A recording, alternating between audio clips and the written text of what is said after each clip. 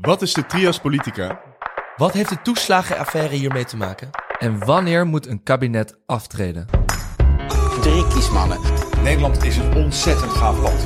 Want dat is het. Een nep-parlement. Kiesmannen zitten overal. Inwoners? Nee, kiesmannen. Heb je die, dan ben je president. Ik open de vergadering. En ik geef nu het woord aan Floris! Jongens, we gaan het hebben over de trias politica. En we gaan het ook hebben over de toeslagenaffaire, waar we het eigenlijk veel te lang niet over hebben gehad. Maar nu eerst, hoe is het met jullie?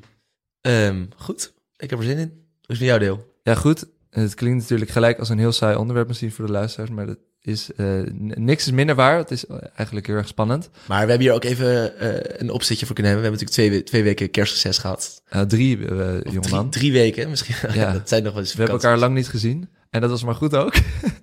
Nee, het is goed om hier weer te zijn. Ik heb een heerlijke kerst gehad. Helemaal uitgerust. Tot rust gekomen. Nieuw jaar, nieuw me. Vegetarische kerst? Vegetarische kerst, altijd. Ja. Nou, sinds 3 jaar. Jij, Jochem? Ik niet, altijd. Floris? Daar wil ik het niet over hebben. Nee, dat ook niet. Maar goed. Wat misschien wel leuk is om te vertellen. Want we hebben kerstreces gedaan, maar we hebben natuurlijk niet helemaal stilgezeten. En onze luisteraars ook niet. Want een van de dingen die we hebben gedaan is de podcast-enquête eruit gegooid via onze Instagram. En gevraagd wat onze luisteraars nou van onze podcast vonden. Wat het beter moest. Of we meteen moesten stoppen. Een aantal zeiden veel, hè? Meteen stoppen. En een aantal zeiden volgende week stoppen. Nee, maar even... Er waren ook wat constructieve reacties. Alle gekheid op een stokje. Ja, een kleine resume. Ik heb hier een paar voor me. Een paar leuke vond ik wel. Nou, niet alleen de 5 sterren eruit pakken, hè? Nee. Die liedjes zijn echt slecht. die nam ik persoonlijk heel erg hoog. Die van jou, Jochem. Ja. Sorry, die had ik ingestuurd. Dat was jij. We hadden ook zelfverzekerder en betere structuur. Dat is denk ik Floris. Ja, die zelfverzekerheid, dat ging over Floris. En verder, leuke podcast, maar dat ging enorm oppervlakkig. Oh. Ja, dat ging zeker ook voor jou. Nee, maar dank voor het insturen. We kunnen heel veel mee. We hadden meer dan 50 reacties. En, staat de enquête nog open? De enquête staat nog open. Je kan hem nog invullen. Link in bio, maar dat gaan we er wel binnenkort afhalen. Want ik kon het niet meer aan. Maar we gaan er zeker wat mee doen. Dank voor jullie reacties. En ik heb er zin in om er mee door te gaan. Want er waren ook heel veel positieve reacties, hoor, jongens. Nou, dus maar daar doen we het. Maar nog heel even kort. Hoe is het eigenlijk met jou? Jij hebt je eerste filmdagen gehad. Ik heb inderdaad mijn eerste filmdagen gehad. Leg even heel kort uit wat je daarmee gaat doen. We gaan een film maken waarin we 3 jonge vrouwen gaan volgen die de Tweede Kamer in proberen te komen. En dat gaat razendspannend worden. En daar ga ik jullie volgende aflevering nog iets meer over vertellen. Oké. Maar niet een klein primeurtje? Niet een klein primeurtje voor nu. Want we hebben echt superveel... voor volgende week. Nee, we gaan het even bij het thema houden, want dit thema is super belangrijk. En het gaat er natuurlijk ook in de afgelopen dagen, weken, eigenlijk al maanden gaat het hier over. Ja.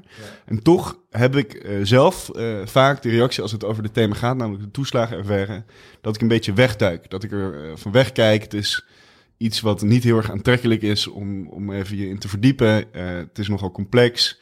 En het was zo'n groot onderwerp dat je hem vaak nog ontwijkt, hè? Ja. Heb ik ook een tijdje met de Brexit gehad, van die vlagen. Dan duik je er weer in en dan niet. En toeslagenaffaire, ik had precies hetzelfde. Ja, maar ik denk wel echt dat het hoogste tijd is dat we het daar over gaan hebben. Ja. En want er is iets met die toeslagenaffaire wat eigenlijk raakt aan het fundament van onze samenleving. En dat is de trias politica. En dat is ook het thema van deze aflevering vandaag. De scheiding der machten. En ik ga inderdaad, de scheiding der machten. Ik ga nog niet te veel uitweiden over die toeslagenaffaire, want volgens mij is het gewoon handiger als we eerst heel even hebben over die trias politica. En dat we daarna gaan kijken van oké, wat is nou precies misgegaan in die toeslagenaffaire die nu eigenlijk het hele kabinet aan het wankelen krijgt. En bijna eigenlijk alle partijen aan het wankelen krijgt. Ja, want dat is eigenlijk het interessante en ook de reden dat we hem bespreken, is omdat er nu ook richting de verkiezingen in maart lijkt dit een van de allergrootste thema's te gaan worden naast corona, die de verkiezingen gaan bepalen en die misschien wel inderdaad partijen of hoofden laat omvallen in de komende koppen gaan weken, rollen misschien wel. Dus ik heb er zin in, jongens. Trias politica. Ja, je hebt er wel vaak zin in. Nou, ik heb er wel zin in. Dat is ook wel de bedoeling, hè? Nee, maar vooral ook... Ja, ik heb er eigenlijk altijd zin in, dat is wel waar. Maar nu vooral ook omdat ik kom helemaal herkennen in wat Dylan zei. ik wist hier eigenlijk ook veel te weinig van. Je hebt echt sommige mensen van die dossiervreters die dan elk artikel gaan lezen over dit onderwerp. En ik vind überhaupt de naam klinkt al gewoon al saai, weet je, toeslagenaffaire. Heel vaak als je dan de krant openslaat dat je het dan skipt. Dus ik ben blij dat we dit even goed konden voorbereiden voor deze aflevering en dat we dit goed kunnen bespreken. Ja, goeie. Want we zeiden het net al, we gaan dus eigenlijk even beginnen met een soort van zoom-out, kijken naar de trias politica. Wat is dat nou precies? En ik vind het wel heel leuk dat we daarmee beginnen, want we hebben in ons midden ook een politicoloog. Ja, althans, zeker. Student politicologie. Ik word genoemd. Student. En volgens mij is het concept van de trias politica is echt iets wat je in het eerste jaar van je politicologie-studie zowat leren moet. Ja, is bij je ontbijt in de havermout. Ja, dus ik dacht, Willem, een kleine challenge voor jou. Jij krijgt 30 seconden de tijd om trias politica kort en bondig uit te leggen. Een soort van een kleine explainer van onze politicologie-student. Kleine explainer, kleine pitch. We gaan ook mee met onze tijd. Hè? Alles in efficiency. Oké, ik zet een timer. Ja, geweldig. Dus we gaan kleine jargon, politiek jargon in 30 seconden uitleggen. Let's go. De tijd is gestart. Niet spieken, hè? Nee, heel stil. Doe even, zeg even 3, 2, 1. Oké, 3, 2, 1. Trias politica.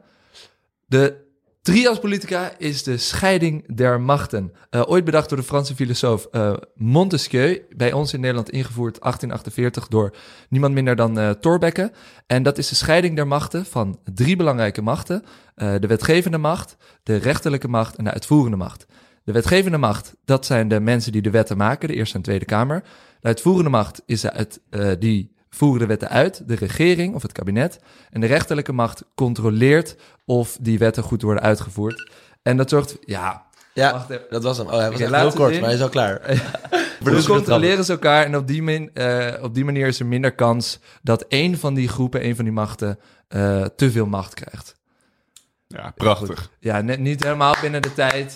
Niet helemaal binnen de tijd. Dit is ook de eerste keer. Nee, maar heel even samenvatten in een paar zinnen. Dus het gaat erom dat die 3 machten eigenlijk elkaar controleren en ook van elkaar afstaan. Dus dat er niet één instantie is die alle 2 de machten in huis heeft. Of alle 3, 2 of 3 in huis heeft.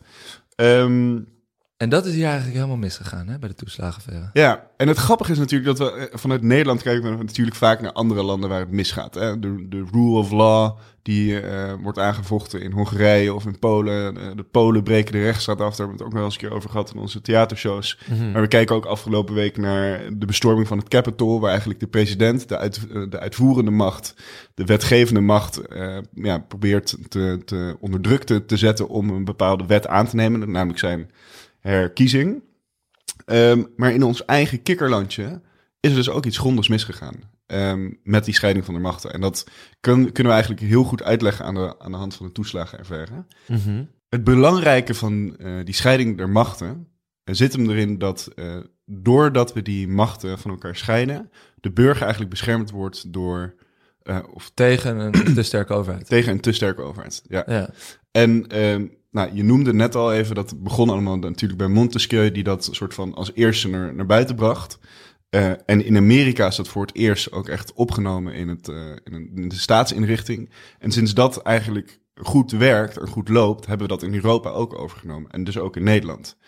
En dat is een hele tijd goed gegaan. Maar in de afgelopen paar jaren begint dat dus ook in ons eigen land een beetje te rommelen. Ja, want dit is toch sowieso een discussie die je heel vaak hoort, dat bijvoorbeeld mensen op de stoel van de rechter gaan zitten of andersom. Of dat de rechter zich bemoeit met uitvoerende macht of uitvoerende macht met de rechter. Ja, je kan het dus op 2 manieren bekijken. Hè? Sommige mensen herinneren zich nog wel de klimaatzaak, die Urgenda eigenlijk een groep burgers had gespannen tegen de overheid. Waarin zij zeiden, de overheid doet niet genoeg om ons als burgers te beschermen. Nou, toen heeft de rechter dus een uitspraak gedaan over de uitvoerende macht. Dus de rechterlijke macht ging zich bemoeien met de uitvoerende macht. Ja. En je zou kunnen zeggen, nou, daar beschermde eigenlijk de ene macht ons tegen de andere macht. Maar anderen zeggen, nee, daar werden ze eigenlijk te veel vermengd. Dus daar ging de rechterlijke macht zich te veel bemoeien met de uitvoerende macht. Dus dat is een voorbeeld waar zo die scheiding der machten eigenlijk ter discussie komt. Ja, en je hebt ook nog een ander voorbeeld waarbij het net andersom is. Dat is het Wilders-proces. Dit zijn dingen die mensen altijd wel hebben langs horen komen, maar niet precies weten wat het is. Maar daarbij claimde Wilders dat de regering had aangedrongen tot zijn vervolging. Dus waarbij minister opstelt... Ja, voor die Wilders-uitspraak. In de Wilders-proces. Sorry, minder uitspraak. Precies. Bij minder Marokkaan uitspraak. Waarin Opstelten voorstander zou zijn geweest van strafvervolging. Die minister toen. Die minister. En zij hebben gezegd tegen het hoogtebaas van het Openbaar Ministerie van ga Wilders vervolgen. Nou, en dat is wel een typisch voorbeeld waarbij de uitvoerende macht zich dus heeft bemoeid met de rechterlijke macht. Gaan jullie hem even vervolgen? Ja, en in de klimaatzaak is het de rechterlijke macht die zich bemoeit met, of zogenaamd bemoeit met de uitvoerende macht, met wat de regering doet. Ja.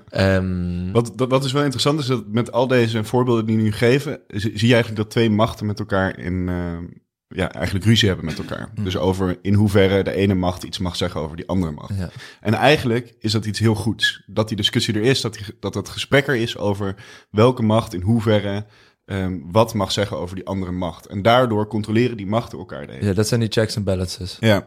Wat er nou gebeurd is met de toeslagenaffaire, is dat we eigenlijk zien dat die 3 machten klakkeloos van elkaar dingen hebben overgenomen, waardoor ze elkaar niet meer zijn gaan controleren, maar juist zijn gaan napraten. Waardoor wij als burger, en met name 30.000 jonge gezinnen, volledig in het geding zijn gekomen. En eigenlijk onterecht zijn uitgemaakt voor fraudeur, et cetera. Ja. Dus hoe werkt het dan? Hoe hebben zij zich aangevuld? Elkaar aangevuld, dus de rechterlijke machten. Ja, ik denk dat het dan goed is dat we, om heel even te beginnen van wat is die toeslagenaffaire, en dan lopenderwijs zie je hoe zich dat eigenlijk ontwikkelt. Want die toeslagenaffaire gaat dus over de toeslag die gezinnen krijgen als ze kinderopvang niet kunnen betalen. Het zijn niet hele grote bedragen, maar zeker als je meerdere kinderen hebt en je moet dat meerdere jaren doen, kan dat oplopen tot duizenden euro's. Het zijn vaak ook mensen met lage inkomens. Ja, lage inkomens. In Nederland hebben we met z'n allen bepaald dat we dat ook graag willen doen. Want ook die kinderen en die gezinnen moeten kinderopvang krijgen.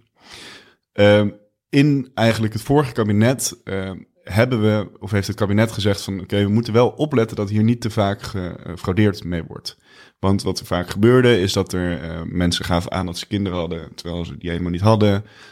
Of ze gaven aan dat ze nog naar kinderopvang gingen terwijl dat helemaal niet gebeurde. Nou, dat is natuurlijk fraude. Ja. En het kabinet Rutte, VVD, die zeiden van nee, hier moeten we echt streng op gaan letten. Moeten ervoor zorgen dat er niet gaat gebeuren. En eigenlijk wat er hier is gebeurd is dat het kabinet en onder het kabinet de Belastingdienst eigenlijk te hard is opgetreden tegen heel veel gezinnen die eigenlijk niks verkeerds hebben gedaan, maar toevallig net een verkeerd handtekeningetje ergens hebben gezet of niet op het juiste moment hebben ingediend, waardoor ze eigenlijk meteen bestempeld werden als fraudeur en ook als zodanig werden behandeld door de Belastingdienst. Ja, dus ze hadden iets verkeerd ingevuld, maar niet met de intentie om dat te doen. Nee, en dat kan gebeuren. Ieder van ons heeft al eens een keer een belastingsopgave gedaan, maar net niet helemaal klopte. Althans, niet opzichtig klopte. Opzettelijk, ja. Opzettelijk inderdaad. En dat kan natuurlijk snel gebeuren. Maar hier schoot de Belastingdienst dus eigenlijk meteen een soort van code rood. We gaan die gezinnen achtervolgen. En die gezinnen moeten hele grote bedragen terugbetalen. Ja, en het bijzondere is, of het ongelooflijke is, het zijn dus bijna 30.000 gezinnen. Maar al die gezinnen hebben dus ook een eigen verhaal. En echt een verhaal van duizenden euro schulden. Ik kan me eentje die ik wel wilde uitlichten, las ik over in het NRC. 50-jarige Claudia Kloppenburg, die al sinds 2011 in de clinch ligt met de overheid en met de Belastingdienst.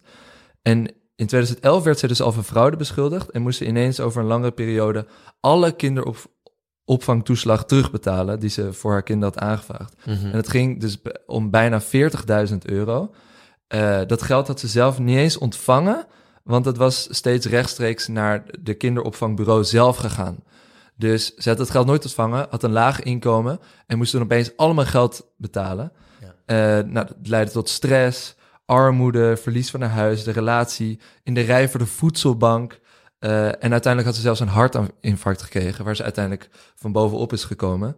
En dus al die jaren moest ze dus procederen, maar ze vocht gewoon tegen een soort ongrijpbare overheid, zelfs met een advocaat, et cetera. Maar eigenlijk kon zij gewoon nergens terecht. Ja, en dit was één geval. En langzaam eigenlijk in de afgelopen maanden en jaren is er toch steeds meer bekend geworden. Want het begon met 2 gevallen. En hoe is dit uiteindelijk, ik weet het niet, maar hoe zijn ze dit op het spoor gekomen? Ja, nou dus zoals Dylan al zei, dit loopt al dus wel iets langer dan, die fraudeaanpak loopt wel iets langer dan het vorige kabinet Rutte. Maar sinds het vorige kabinet Rutte is het echt geïntensificeerd. Dus ongeveer vanaf 2013 tot 2019 is de Belastingdienst harder gaan optreden. En doordat zij harder zijn gaan optreden, zijn er natuurlijk ook meer gezinnen gestapt naar advocaten. Om dit aan te vechten. Want ze staan in het recht en ze willen niet de kinderen verliezen. Want als ze geen geld hebben om voor de kinderen te zorgen, dan verlies je natuurlijk ook het zeggenschap over de kinderen. Onterecht als fraudeur worden bestempeld. En daar begint het inderdaad allemaal. Dus heel veel gezinnen zijn toen naar een advocaat gestapt. Die advocaat heet Eva Perez. En zij concludeerde eigenlijk dat bijna al haar klanten het op dezelfde manier werden behandeld door de Belastingdienst. Namelijk, ze had iets van 160 cliënten moet ik zeggen. En die werden allemaal al bij voorbaat als fraudeur uitgemaakt door de Belastingdienst. En heel hard is tegen hun opgetreden. Nou, die heeft het proberen aan te vechten. En wat je dan doet, is je vecht het aan bij de Raad van State. Die beslecht dan over... de rechterlijke macht. De rechterlijke macht hebben we het ook vorige aflevering heel even gehad, toen we het hadden over de Eerste Kamer. In principe wat de Raad van State doet, is die slechte verschil tussen de burger en de overheid. Mm-hmm. En de eerste inschatting van de Raad van State was eigenlijk, de Belastingdienst heeft conform opgetreden. Dus ze hebben het niet per se aan het verkeerde eind. Ja, dus dit was dus het geval, dus waar we net over hadden, we gaan het hier nu over hebben, van dit was het geval waarin de rechterlijke macht eigenlijk aan de kant van de overheid ging staan. Ja. En waar kwam dat door? Hadden die het ook niet goed gezien of zagen, of die dachten van, wij moeten de richtlijnen volgen? Dat is eigenlijk het grote probleem, want de rechterlijke macht kon weer niet goed oordelen over het lot van die burgers, omdat zij weer te weinig informatie kregen of onjuiste informatie of onvolledige informatie kregen van die wetgevende macht en de uitvoerende macht. Vooral van de uitvoerende macht. Dus van de Ruttes, de Hoekstra, Wiebes, die ministers, die bewindslieden. Er werden zwartgelakte papieren gegeven. Mm-hmm. Dus de rechtspraak kon ook niet goed zijn werk daardoor doen. Okay. En er werden een soort massaprocessen gedaan. In plaats van dat er echt naar individuele cases gewoon werd gekeken. Van wat is hun verhaal, wat is de situatie, wat is de context. En zo werden gewoon heel veel mensen keihard weggezet en niet beschermd eigenlijk door de overheid. Ja, dus wat we hier eigenlijk zien is de rechterlijke macht die de uitvoerende macht moet controleren, faalt daar eigenlijk een beetje in. Nou, dat gebeurt wel vaker.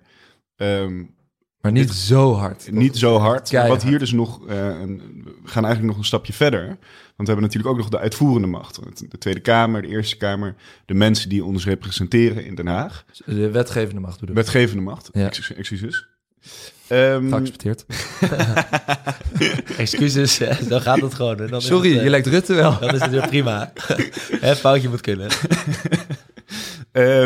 Maar die wetgevende macht, die kan natuurlijk er ook een stokje voor gaan steken. Dus als zij horen van, de mensen die op mij stemmen, die geven aan dat hier iets grondig misgaan, dan kunnen zij dat ook aanvechten in de Tweede Kamer, kunnen ze daar een debat over aanvragen en dan kan de zaken gaan rollen. En is dat gebeurd? Dat is gebeurd, maar in het begin merkte je ook dat de Tweede Kamer die gevallen een beetje wegschoof. Dus eigenlijk er niet echt orde had. Totdat eigenlijk twee mensen zich daar echt hard voor gingen maken. En dat was aan de ene kant Pieter Omtzigt van het CDA en aan de andere kant Renske Leijten de van warriors van de Tweede Kamer op dit moment. Ja. Hè? Ja. Die zitten er ook van de langzittende Kamerleden volgens mij, meer dan 20 jaar al. Keihard werkende volksvertegenwoordigers.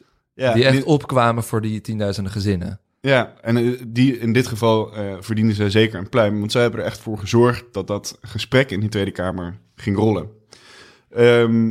Dan zou je eigenlijk verwachten dat het nu al is opgelost. Hè? Het begon in 2013, we zitten inmiddels in 2021. Er is een keihard onderzoeksrapport uitgekomen. Ja. Topstukken ondervraagd. Dus je zou eigenlijk verwachten dat al die gezinnen inmiddels... Gecompenseerd zijn. Ja. En dat is gewoon nog niet het geval. Nee.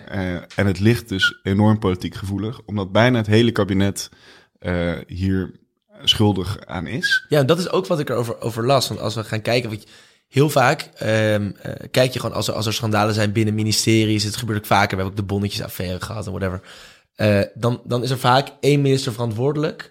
Die treedt dan af en dan is het daarmee afgedaan. Ja. En dan wordt het aangepakt en dan is het klaar. Ja. Ik heb het idee met de toeslagenaffaire, en dat is ook wat ik erover las, van dat het ontzettend lastig is om nou precies te wijzen van wie is hier nou schuldig? Omdat het Nou, wel ook omdat verschillende machten zijn. De hele overheid heeft gewoon gefaald. Ja, het is niet één of twee ministers. Nee, dus echt, de trias politica is hier helemaal kapot gemaakt. De scheiding der macht is overhoop gegooid. We hebben allemaal met elkaar nee, maar jij kijkt me aan van, wat zeg je nou? Nee, maar dit staat gewoon in het rapport. Het rapport heet ook ongekend onrecht. Ja. Dit is echt ongekend onrecht. Maar het is dus zowel aan zoveel mensen macht gedaan. Ja, als rechterlijke macht, als wetgevende macht. Eigenlijk alle drie. Want die Kamerleden precies. en de ministers en de rechters hebben eigenlijk alle drie gefaald. Ja. Dus eigenlijk moet gewoon heel Den Haag, we moeten gewoon verplaatsen naar Wassenaar of zo. Gewoon nieuwe kamer. Nieuwe aanwas.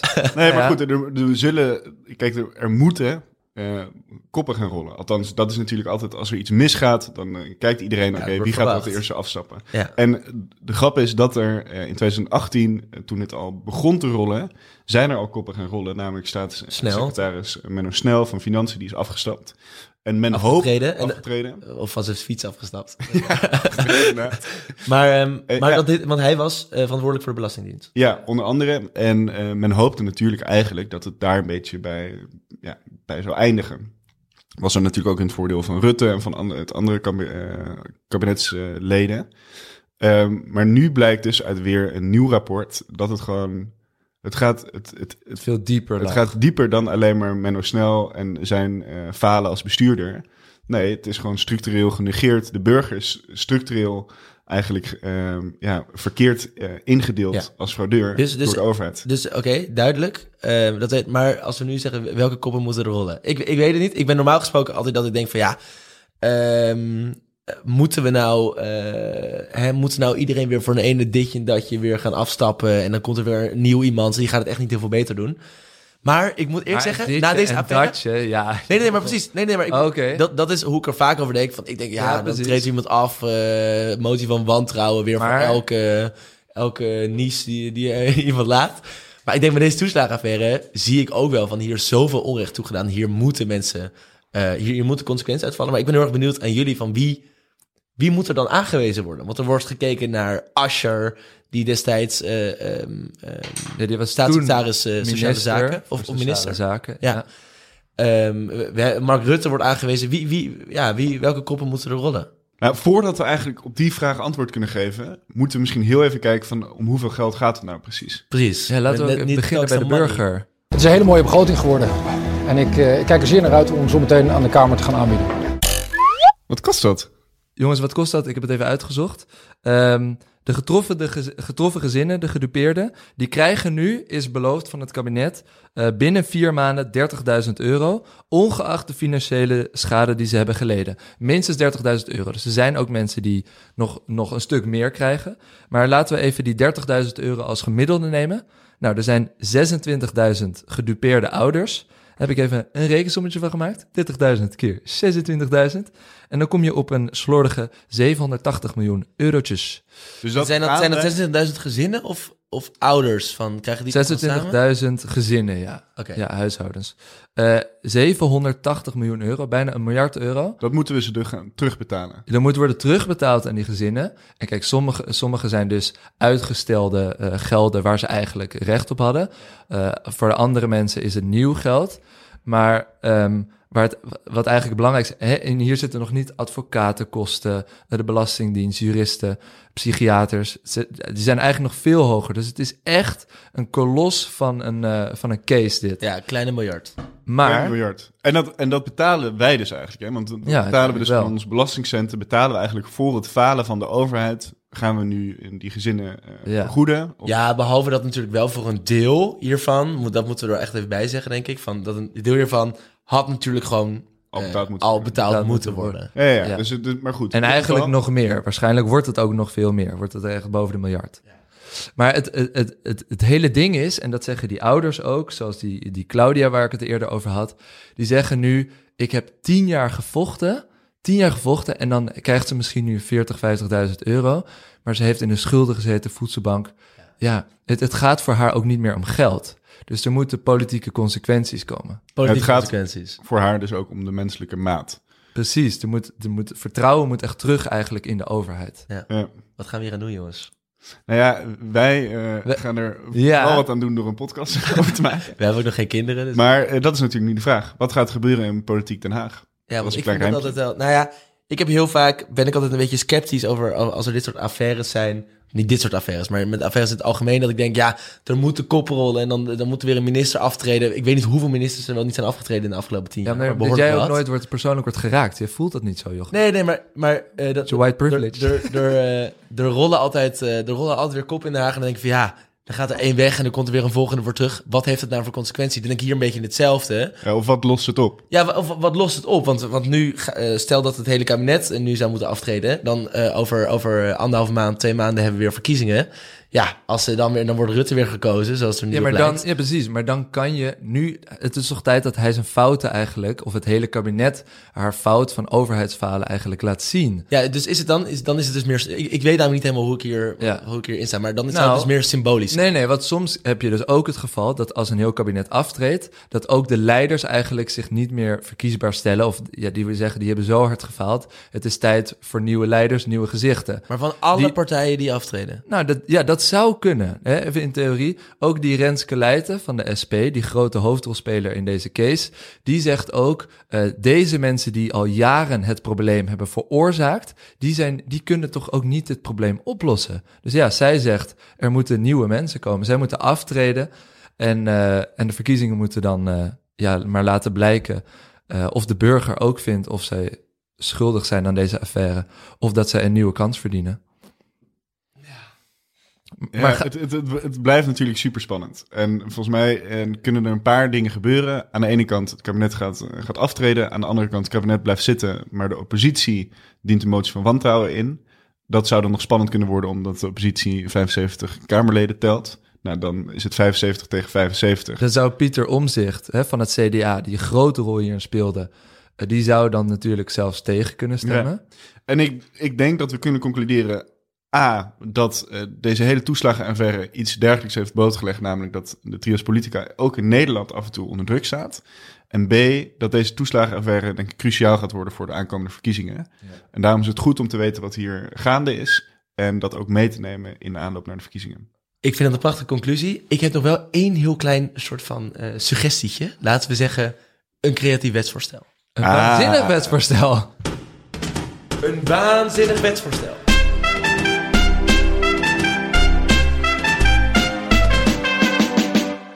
Want boys, ben me toch een beetje aan het irriteren. Wij denken toch altijd, daar zitten hele integere mensen daar in Den Haag. En ik geloof ook eerlijke mensen. Ik geloof ook best dat ze dat niet altijd met kwade bedoelingen hebben gedaan. Natuurlijk deze toeslagenaffaire. Ik denk ook niet dat we iedereen daar persoonlijk voor kunnen verwijten. Het heeft met heel veel verschillende dingen te maken. Maar ik vind toch dat we, als we dit in de toekomst willen voorkomen, in plaats van dat elke bewindslied weer moet opstappen, dat we het op zijn minst beginnen met het volgende. Het is namelijk het politieke biechthokje installeren in de Tweede Kamer. We hebben nu op dit moment 2 politieke christelijke partijen in het kabinet zitten. Ik denk dat daar een meerderheid voor zou zijn. En het zou eruit zien als het volgende. Een biechthokje daarnaast vak K, dat is altijd waar het kabinet daar zit in de Tweede Kamer. En dat die dus, als zij in dat vak zitten, de constante dreiging zien van dat hokje links van hun.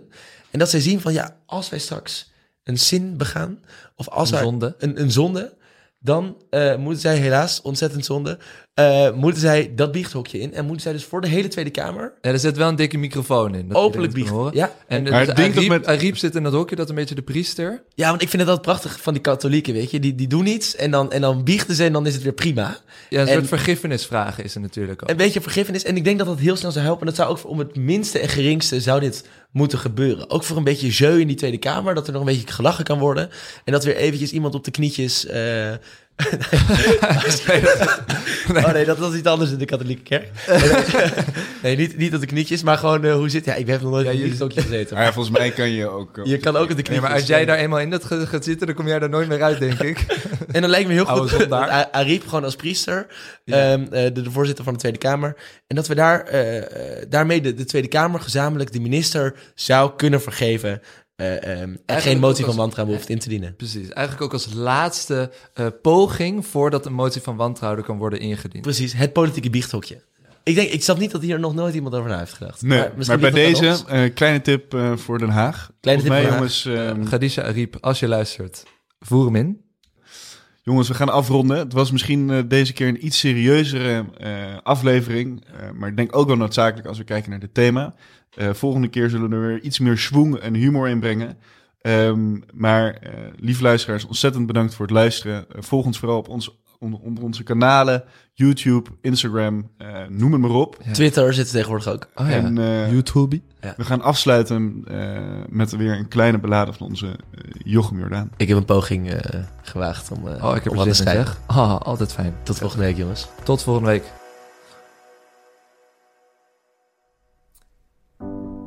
Beste politici, Mark, Lodewijk, Menno, Erik, eventjes aan jullie. Ja, ik had het toch nog heel eventjes over die affaire. Ik zat erover na te denken. Maar het is toch eigenlijk best wel elitair, hè? Al die fucking jaren zat je op je derrière en liet je langzaam al die maanden onschuldige burgers blerren. En tegelijkertijd werd dit weer echt zo'n Haags misère. Dus wordt het niet eens tijd voor een nieuwe carrière? Oh, stap nou op, ja, stap nou op. Ik wil nooit meer een rode envelop, nooit meer een sorry of excuses voor jullie fouten aan de top. Ja, sta nou op, sta nou op en hou er eens mee op. Ja, want één ding weet ik zeker: vanaf morgen krijgen jullie allemaal een nieuwe job. Ja, hou nou op. Ik ben er klaar mee, al die fouten aan de top. Ja, stap nou op. Hou nou eens je kop. Stap nou op. Goed, lieve luisteraars, volgens mij is het wel duidelijk. Het wordt tijd dat onze lieftallige oppositie, politici met z'n allen opstappen. Zodat wij eindelijk een keer de roer kunnen overnemen daar in Den Haag. Voor nu een hele fijne week gewenst en we kijken uit naar volgende week. Het beste van jullie redacteuren, de Kiesman.